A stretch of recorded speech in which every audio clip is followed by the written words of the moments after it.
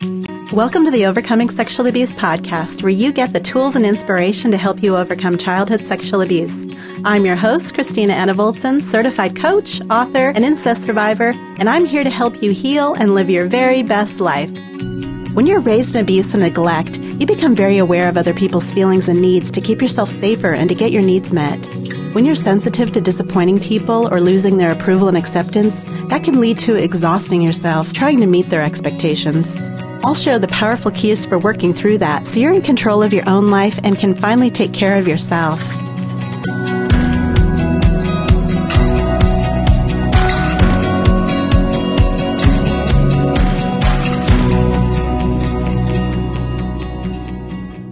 When you live by other people's expectations, it can feel like you're being torn apart. I used to feel like a victim of other people's expectations, trapped and stuck and powerless because I lived like their expectations meant that I was obligated. And that made it feel like a violation, like they were doing this to me, like making me feel torn. And so I got angry with them and resentful for having those expectations. And out of that anger and sense that they were doing this to me, I'd get passive aggressive. If they wanted me to be somewhere, well, then I'd be late. And if they wanted me to do something, then I would do it half-heartedly. It's like, what do they expect? And it felt like their expectations were unreasonable. And that's how I tried to sort this out to determine if their expectations were reasonable or unreasonable. And it's not that I would say no to them either way, but if I felt like they were unreasonable, then I'd think that other person, they're the problem. And it felt like the solution was that they shouldn't have expectations. Like they just shouldn't think this way or want this thing from me.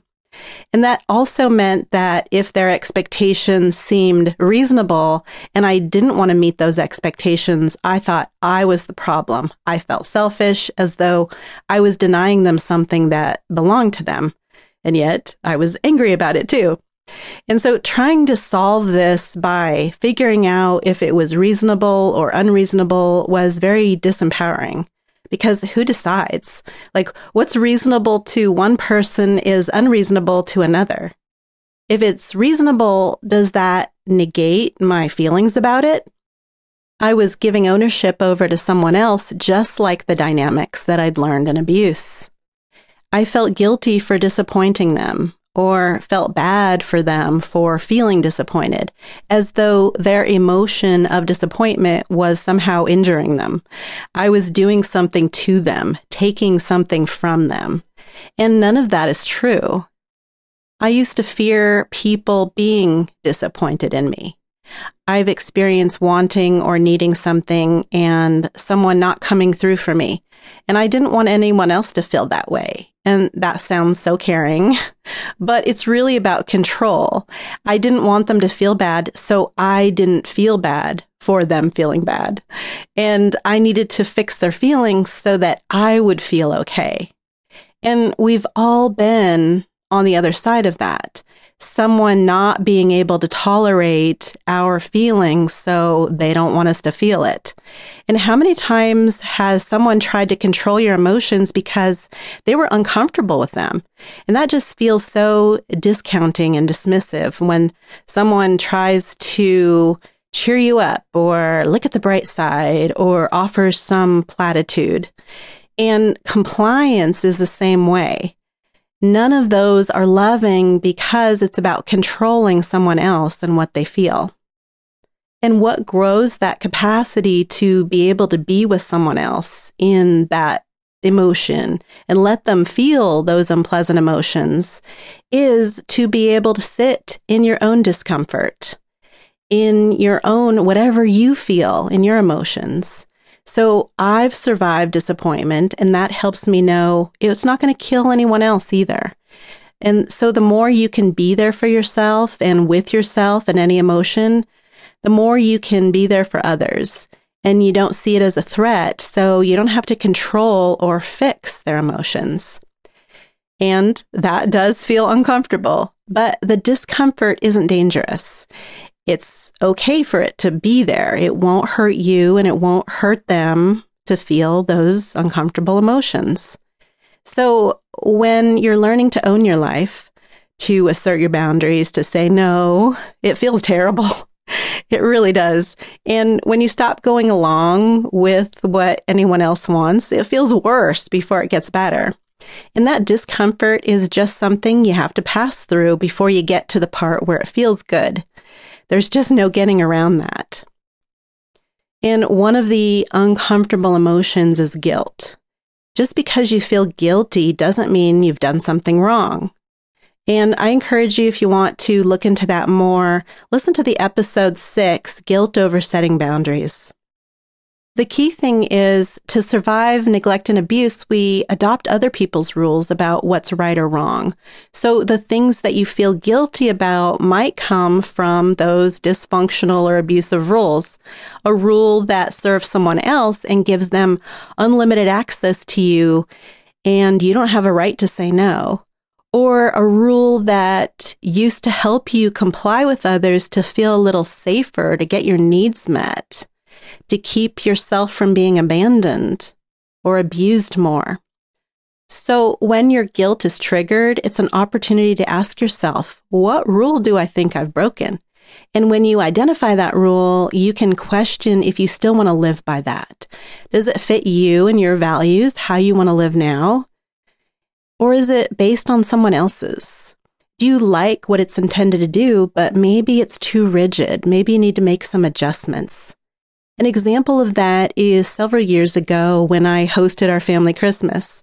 And Don was sick. He was recovering from COVID, but we didn't realize that he had gotten pneumonia, and it was very bad. And I had just recovered from COVID myself. I was feeling much better, but I was still on the tired side. And so I didn't participate in very many of the family events and outings and fun because I didn't want to leave Dawn for too long, and I didn't have a lot of excess energy anyway. And I found myself feeling a little guilty because my daughter and son-in-law and granddaughter, they only visit once a year, and I didn't end up seeing them very much that visit. And when I looked at what that rule was that was prompting that guilt, what I realized was my rule was it's my job to make sure everyone has a good time. And first of all, they were having a good time, but they just planned their own good time. And they're adults and they're completely capable of that. But more importantly, making sure everyone has a good time is another example of trying to control them. It's impossible. That's controlling the outcome and trying to control other people's feelings. I can only control my actions, not what comes after that, and certainly not other people. So I came up with a different rule. And when I say rule, it's more of a guideline based on what I value and what's really important to me rather than what other people expect from me. And I love my family and I love to nurture them. And that's what the original rule was based on, but it's a dysfunctional way of expressing it. So my new one was I give my best to my family. And my best allows for varying degrees of giving because my best on one day may not be the same as the next day. On that particular visit, I was still getting my health back and my time and energy, and I also needed time and energy for attending to Dawn. So what I gave to the rest of my family was my best for that particular time. And just to be clear, it's not that my daughter or any other family members expressed disappointment. It was all about those internal voices inside me. In fact, I never needed anyone to express disappointment in me, to feel controlled by their expectations, because most of the time other people weren't trying to control me. I was just trying to control their opinion of me, try to keep them happy with me. I was mind reading and guessing what they wanted and trying to stay ahead of it. And I needed their validation and approval to tell me that I was worthy and I was okay. Now, I don't judge myself for that. I learned that in abuse and neglect. I wasn't allowed to develop a strong sense of self. That would have interfered with the violations and the mistreatment. I was completely dependent on some very unreliable people, so pleasing them made me feel like maybe I could keep myself a little safer. And being hyper aware of other people's emotions and desires reading people and anticipating what's going to make them happy, that becomes a habit. So I don't judge myself for carrying that into adult life, even when I wasn't dependent on people any longer like that. So I can just have compassion for myself when I notice that. Now, we're not talking today about getting your self-worth back, but I'll say the key for me was finding out exactly how those shaming and devaluing messages about my worth came in. And knowing there was a source, that showed me that I didn't feel worthless because I actually was worthless. There was a beginning to it based on how someone else treated me. And if there was a beginning, there could also be an end. And if it was based on someone else's actions, their behavior, why did I think it was anything to do with my worth? And so that's a place to start with that. So someone's expectations might not be overtly stated. It might not be a verbal request or anything overt. It might just be this unspoken thing that you just feel. This heavy energy that kind of hovers around you, making demands, trying to extract something from you. And maybe it's something you've just gone along with. And if you've gone along with it, does that agreement then mean you can't break that agreement? That you can never change your mind? And can what you think are expectations maybe be assumptions? Or could this be about your own expectations that this person is like a different person that you used to know? And I'll share something that I don't think people pleasers are allowed to admit publicly. I think I read that somewhere in the real book. But while I craved the feeling of not feeling any demands on me, like someday, that sweet feeling, that sweet relief of nobody wanting anything from me, I was also terrified by that, because if they didn't want me for something, if they didn't want me to do something for them, if they didn't need me, would they still want me around? And so unconsciously, of course, that kept the pattern going because I was afraid of saying no and finding out what would happen. And so if you feel that way, then I have an episode for you on overcoming toxic shame. That's in episode 3. I recommend that. So what if you're in relationships where people actually express that you're disappointing them or you're a disappointment to them? And what if they insist it's reasonable for you to do this thing for them? Or they tell you you're mean or selfish for not meeting their expectations. And in abuse, we survive by tuning out our own voice so we can't trust our own judgment about what's reasonable or unreasonable. So we defer to people. They might be right, especially when it's more than one person saying the same thing. And depending on how much healing you've done, you might have a lot more people than just one making those kinds of overt demands on you. So let me just ask you a question.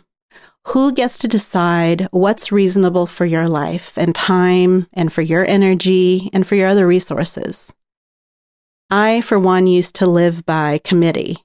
If they thought that I should do something, who was I not to do it? In abusive families, they expect you to fit into some patterns that seem very reasonable to them. And if you don't fit in with their idea of how you should be, you're the problem. What? You're not letting us drain your blood anymore? So selfish. And so who gets to decide what's reasonable for you, what you should do, and what, if anything, that means about you? Who do you give permission to decide those things? If someone says you're mean, do you automatically believe that? Do you allow them to define you, or do you define yourself? And does that mean that's who you are? Like, are there any other parts to you? If you've done something that is mean, maybe you did, maybe you didn't, but let's say you even did something mean. Does that mean that's the only thing there is to you? Therefore, that's your identity? Are you only that one thing? Could they feel and think that and actually they're wrong? What makes you think that their assessment of you is true and valid and without bias? They're entitled to think and feel those things. What they think and feel are their business. But just make sure you're handling your business. And your business is to think your own thoughts and feel your own emotions, including about yourself. Well, especially about yourself. When someone protests that you've let them down, that can feel like a threat, like they're opposing you, attacking you, criticizing you. And you might react to the threat by avoiding. And that would be the flight response. And you might get defensive, like the fight response. Or you might just give in the freeze response. And what if you could respond in a different way? What if you could take a time out and regulate yourself so you could respond in a more empowered way? And you could tell yourself that, hey, they're just simply telling you how they see things. And they're communicating how they feel. And that's different from how you might see things, how from what you want to do. And so that's not a problem. It's not a problem to have differences. Having differences is perfectly normal and perfectly acceptable. Nothing is wrong here. You're not being mean or contrary or disagreeable or selfish to want something other than what the other person wants. And if you want to get clearer on mental boundaries, then listen to episode 8, How to Protect Yourself from Gaslighting. And what it gets down to is that their expectations are about their desires, their thoughts, their emotions, and all those things belong to them. Those things don't encroach on your desires, your thoughts, and your emotions, and they don't negate them. They don't supersede yours. Another person's desires and thoughts and emotions aren't more valid than yours. They aren't more right or righteous. The other person isn't more deserving of having what they want than you are. The other person's desires and thoughts and emotions can exist and they don't have to impact you. And that also means that their emotions don't have to control you. You don't have to react to their disappointment or sadness or anything else. And it doesn't have to trigger you to control them. That's no way to have a relationship. It's just so much easier to say yes when you don't feel coerced or pressured, a true yes. When the other person treats your boundaries with respect. Even if they don't respect your boundaries, you can respect your own boundaries and do what feels right to you. So often we try to manage other people's desires that we don't even consider, what do I want to do here? Do I want to say yes? Do I want to say no? Do I need to say yes? Do I need to say no? For me, and it gets down to, am I willing and am I able? Is it something I'm a true yes for? And do I have the capacity? Because sometimes I've been known to hand out my yes a little too liberally. Yes, I want to do that for you, but when I consider what else is also important to me and what I've already said yes to, I just don't have the capacity. And when I don't have the capacity, it's really not a true yes, because me going beyond my limits will trigger my threat response. And in my threat, that threatens my well-being to give more than I can afford to give.